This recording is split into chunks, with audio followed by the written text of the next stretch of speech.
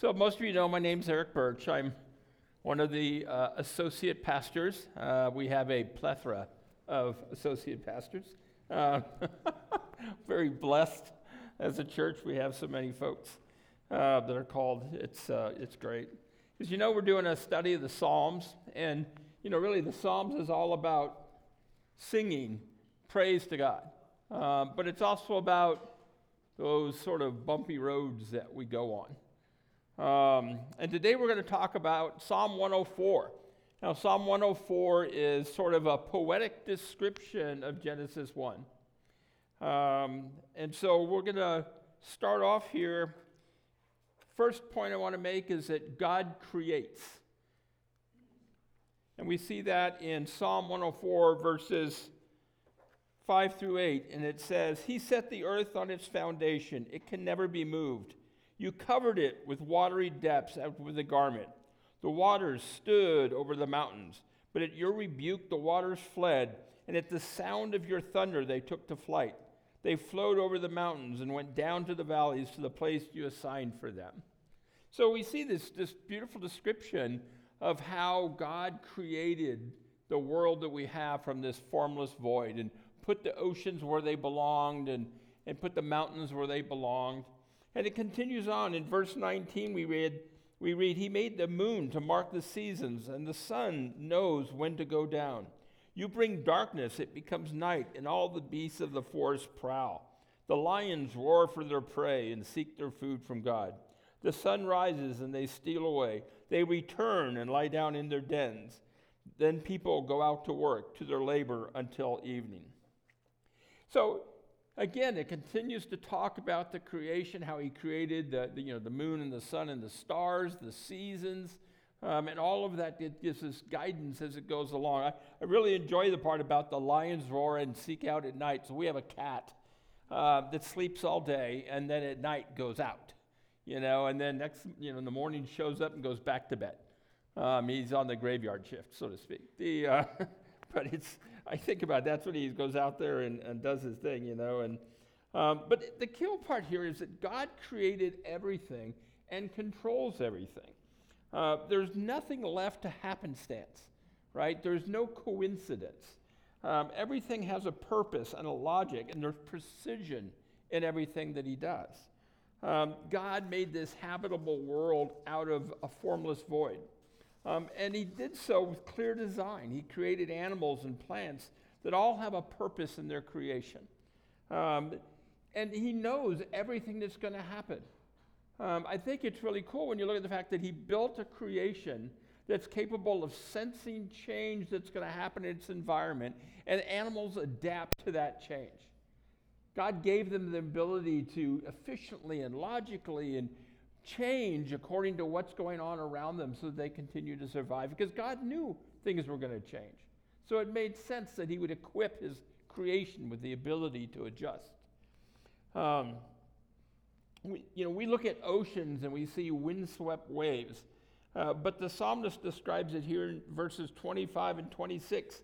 "There is the sea, vast and spacious, teeming with creatures beyond number, living things both large and small. There are ships go to and fro, and the Leviathan, which you formed to frolic there." So again, we see the ocean as these, windswept waves, but underneath there are all these creatures of all sorts of sizes and all sorts of difference. And you see that, the Leviathan, which is, if you look at other descriptions in Scripture, it's some sort of like sea-swimming dinosaur that was around, but it's frolicking in the waters. I mean, that's the whole word, frolic, right? I think of our grandkids in the spa. That's frolicking. Our goal is to see how much water they can get out of the spa every visit. They frolic. They have a grand time. So the second point I want to make is that God provides and sustains. He provides for his creation. He feeds his animals throughout the world. There's no what to do next, right? So we read in Psalm 104, verses 27 and 28, "All creatures look to you to give them their food at proper time. When you give it to them, they gather it up. When you open your hand, they're satisfied with good things." So God provides for his animals, he provides for his creation, and he does it with goodness, with good things. He takes care of it. And man, the creation of man was his ultimate creation. We bear the image of God himself. No other part of the creation is said to carry the image of God. We uniquely do so. And he knit us together in our mother's womb. To me, that visual is amazing when you think of it, and especially nowadays with the ability of ultrasound, to see the detail as a child grows in the womb, and the idea that God is forming and knitting and deciding every piece of that. There's nothing coincidental. Everything was done with purpose. And all of us are uniquely created beings that God created and has purpose for. He ordained the rising and the setting of the sun, right? Tells us the time to rise to work and the time to sleep. Unless you have the graveyard shift, then you're kind of backwards. But and when you think about the time of the Psalms and agrarian environment, that's when you got up. You got up when the sun got up, and you worked till the sun went down, because then it was dark and you couldn't do anything. And so he gave us that cycle in our life, and he gave the moon to mark the seasons. It's amazing when you look at the interaction between the sun and the moon and how it created tides and all those things that happen. None of that's a coincidence. God created all of that for purpose.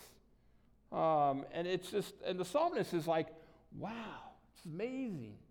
And we read through, when we read through Genesis, it's really kind of narrative. But no, the Psalms is poetry. The psalmist is just totally excited with what he's seeing in the creation. Again, the moon marks the seasons, tells them when to sow and when to harvest. And God maintains all of that. And the psalmist doesn't just stand looking at the amazement of the creation, but God's continued provision. God didn't just wind up the world and set it in motion. No, he's immanent is the word, right? He's involved.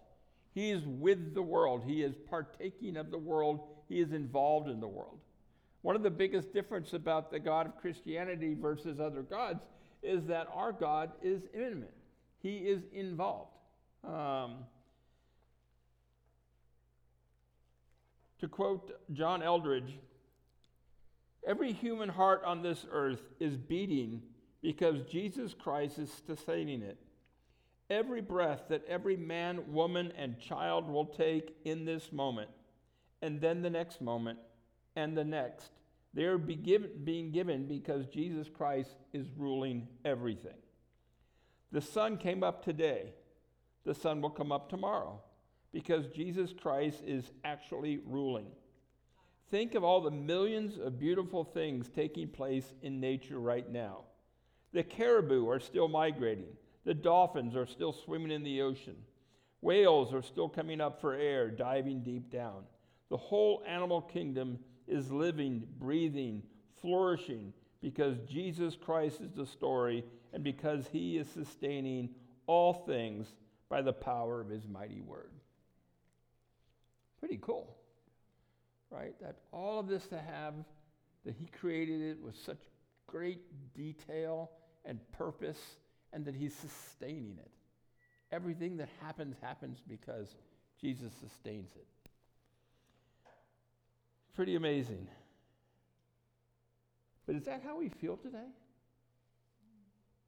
Is that how we actually feel that God is providing for us every day, that he's watching over us every day, and his loving kindness is reaching out to us every day?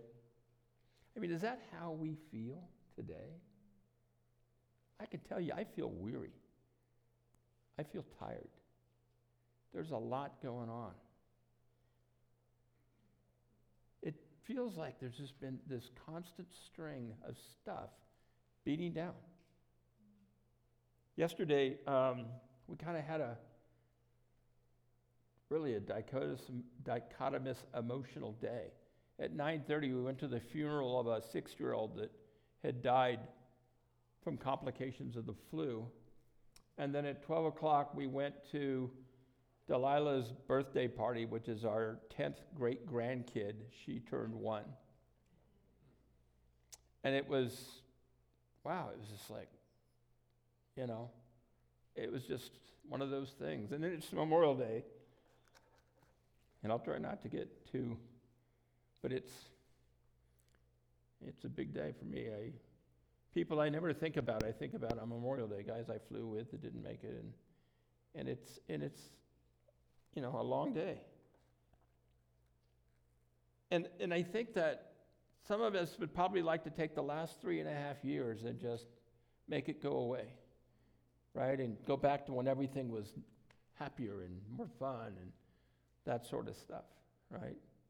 I figure if I could spend like 3 months in the mountains or on the beach with no laptop, no TV, no cell phone, no pager, I'd be good to go.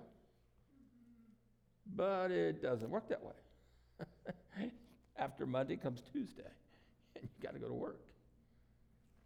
So I'm not trying to be a bummer. I just think that a lot of times we struggle with today, right? We know what God does. We know He provides. We see everything, but we get lost in today. People ask me, how am I doing? I said, I'm doing fine. Freaked out, insecure, neurotic, and emotional. Right? I mean, like, golly. Last Sunday, was Ascension Sunday, day celebrating the resurrection or the ascension of the Lord. Today is Pentecost. And as most of you know, Pentecost was the time when the Holy Spirit came into the disciples. And I want to set the stage a little bit, looking back at the disciples' life right about this time, right? Since early Christians lived in turbulent times. Much like we live today, there was a lot going on. Israel was ruled by the Romans. And the Romans enforced peace with acts of violence. It was called Pax Romanus, the peace of Rome. Peace through fear. You behaved because not behaving was a bad thing. It would not go well for you. On top of that, the Jewish authorities hated Jesus' followers and persecuted them. And if you became a Christian, that meant you were no longer a Hebrew, which meant you could lose your job, your house, your friends. You could lose everything because you would be effectively excommunicated from the synagogue. And so your whole support network would collapse. And then they saw Jesus Christ, their leader, who some thought were going to kick the Romans out and take back Israel, get arrested, beat, and crucified. They scattered. They were scared. They were weary. They were not understanding what is happening. And then, of course, next was the resurrection. Empty tomb and the appearance of Jesus to his disciples. Jesus defeated death and fulfilled the promise of the return of the Father. And in doing so, gave us the hope that one day also we will join our Father in heaven. Now, before his ascension, Jesus spent time with the disciples and promised them that the Holy Spirit was coming. But what does that mean? Right? You're the disciples. They think they already know what was going on. Right? They had plans of what Jesus was going to do, and now this. And now they hear about this Holy Spirit that's coming. You can see they're thinking, oh, if anybody was fine, it was them. So my third point is that God mentors and counsels us. We read in Acts verses 4-8, on one occasion, while he was eating with them, he gave them this command: do not leave Jerusalem, but wait for the gift my Father promised, which you've heard me speak about. For John baptized with water, but in a few days you will be baptized with the Holy Spirit." Then they gathered around him and asked him, "Lord, are you at this time going to restore the kingdom to Israel?"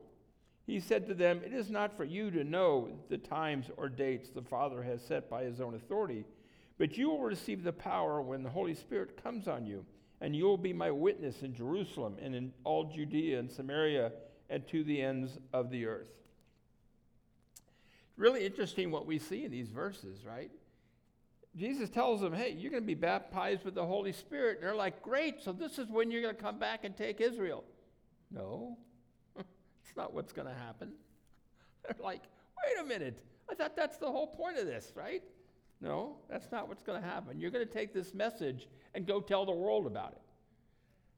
This message that's getting us persecuted and all, that's the message you want me to go take to the world? Yeah, that's your job. You're going to get the Holy Spirit, and he's going to empower you to take this message out to the world. You kind of almost feel sorry for the disciples at this point, because they're like, "What is going on?" They were freaked out. There's no question about it. They really had no idea of what was coming.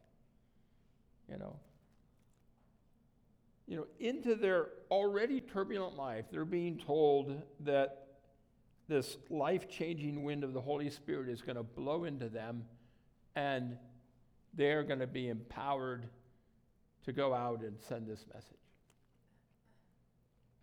And as believers, we have that Holy Spirit living in us. And what are we promised in the Holy Spirit? Well, we read in John 14, verses 25 through 27, "All this I've spoken while still with you. But the Advocate, the Holy Spirit, whom the Father will send in my name, will teach you all the things and will remind you of everything I have said to you. Peace I leave with you, my peace I give you. I do not give to you as the world gives. Do not let your hearts be troubled, and do not be afraid." So through the Holy Spirit, we're to find the peace of Jesus Christ. Not the peace the way the world defines it, right? We're not talking, sitting on the beach sipping Mai Tais. That is not the peace of Jesus Christ we're talking about here. We're talking about that peace inside that even when everything crazy is going on, he's got this. He's in charge. We see things happen that we're like, really? Why? Well, there's some things we don't know why. We just know are. And we pray for Jesus to give us peace. Help me find peace in you, right? Help me take these things I'm struggling with and give them to you. So the psalmist describes all that God does for his creation, that all this was created for good. And I think he's making this reflection is look at all that God has done. Look at this amazing world that he created. Look at this amazing world that he sustains, right? Look at all that's around you. And then you ask yourself, well, how can you help me? Well, if he can't, nobody can, right? He is God. He's got that amazement of what he did. And again, like I said, he's no idle watchmaker. He didn't just turn the key, get it all running, and sat back and watched. No, he's there with the creation every day, and he's with us every day. We read in Psalm 104, verses 29 through 31, "When you hide your face, they are terrified, and when you take away their breath, they die and return to dust. When you send your spirit, they are created, and you renew the face of the ground. May the glory of the Lord endure forever. May the Lord rejoice in his works." Now, this verse is really kind of interesting in the sense that, first of all, it goes from death to life, which is the reverse of what normally happens in Scripture, right? But he says when he takes away their breath, they die and return to dust, right? From dust that we created to dust we return. But God breathes life into his creation. And we think of that from the idea, not only does he breathe life as in physical life that creates, that puts things alive, but for us, he breathes the spiritual life into us, right? As Christians, we have a new creation. We have the creation once the Holy Spirit is with us. We're a new creation. So in a sense, we're born twice, right? Once we get the breath of life in us, those that watch a baby get born, right? You pull them out and they start crying. You're like, oh, they're breathing. Good to go. It's really cool. I remember the first watching Eric get born, and the nurse doctor people were like, you have to go through all these classes. I'm like, no, you don't. Women have been having babies for a long time. They'll know what to do. And and she did. She had no problem. She had a baby. And but it was so cool coming out because you see these movies with babies and they don't. That's not how they look at all. But it was just so cool to watch them because you've watched this whole process and now they're breathing and it's like, wow, this breath of life. And then so the psalmist is just amazed at all of this, just the work of God, right? Now, to the believer, this world is a very different place than it is to the unbeliever, right? The unbeliever may accept that at some point this world is going to end, but as believers, we know this world as we have here will end, but a much greater one will return. A new and better world, the world that was supposed to be. Far greater than this one. And it will be permanent. It won't go away. And the glory of the Lord will endure forever. So the psalmist declares in verses 33 and 34, I will sing to the Lord all my life. I will sing praise to my God as long as I live. May my meditation be pleasing to him as I rejoice in the Lord.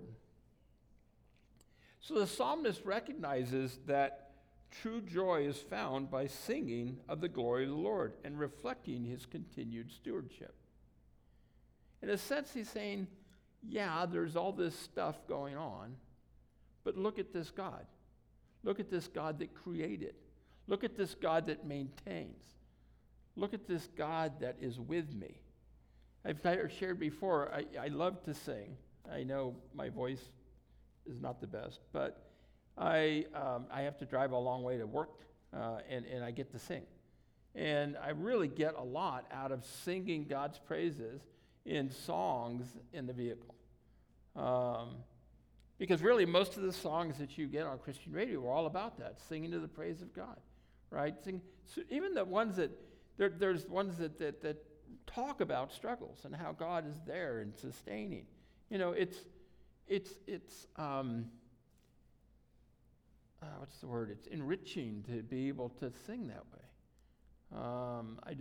It just really means, and here's the psalmist, and that's one of the great things going through the Psalms.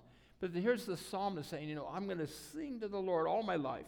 I will sing praise to God as long as I live. May my meditations be pleasing to him as I rejoice in the Lord. My meditations, my time spent with him.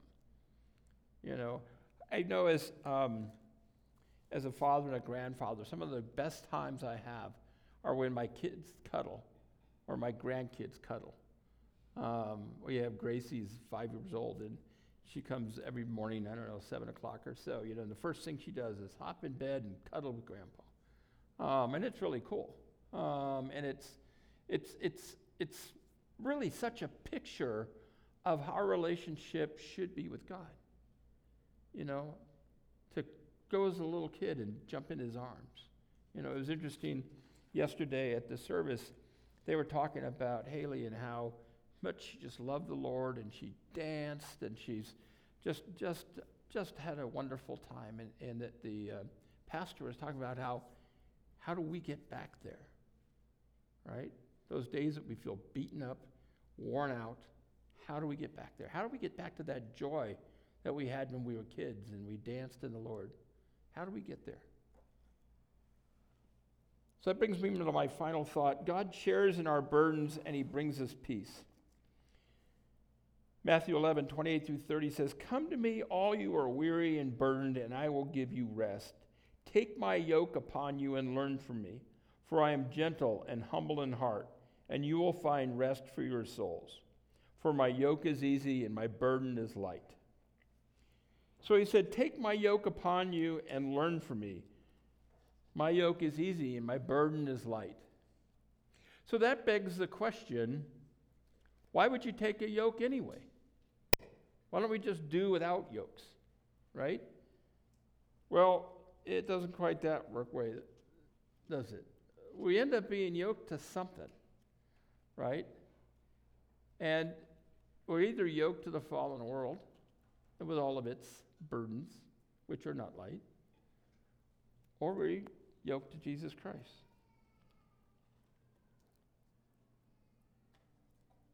And so when we're yoked to something good, it's good for us. And we want to put it in the context of what it meant to be yoked. In those days, the agrarian days, being yoked was a pair of oxen that would plow. And they would take an old ox, a well-trained, a experienced ox, and yoke it with a new young ox who didn't know how to do anything. And the older ox would teach the younger ox how to do his job, how to pull, how to wear the yoke. And it's interesting, when you look at the history, the yoke was actually fastened so it would fit the ox. It was specific to that ox, so it was comfortable.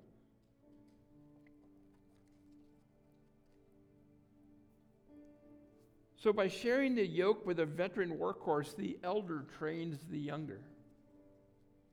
Jesus also declares to us that his yoke is easy. The word easy here doesn't mean simple, but it means good. If I'm yoked to Jesus, then there's peace in being yoked to him.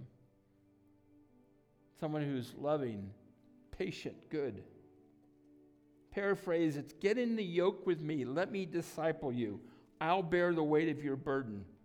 My yoke is good, and you will find rest and companionship in our labors together. So as the older one leads the younger ox does not have to wonder what to do. He learns from his mentor and gains knowledge and skill to teach others. Not only does being yoked to the older ox teach the younger ox how to plow, but the older ox, being experienced, pulls more of the weight. He carries more of the load.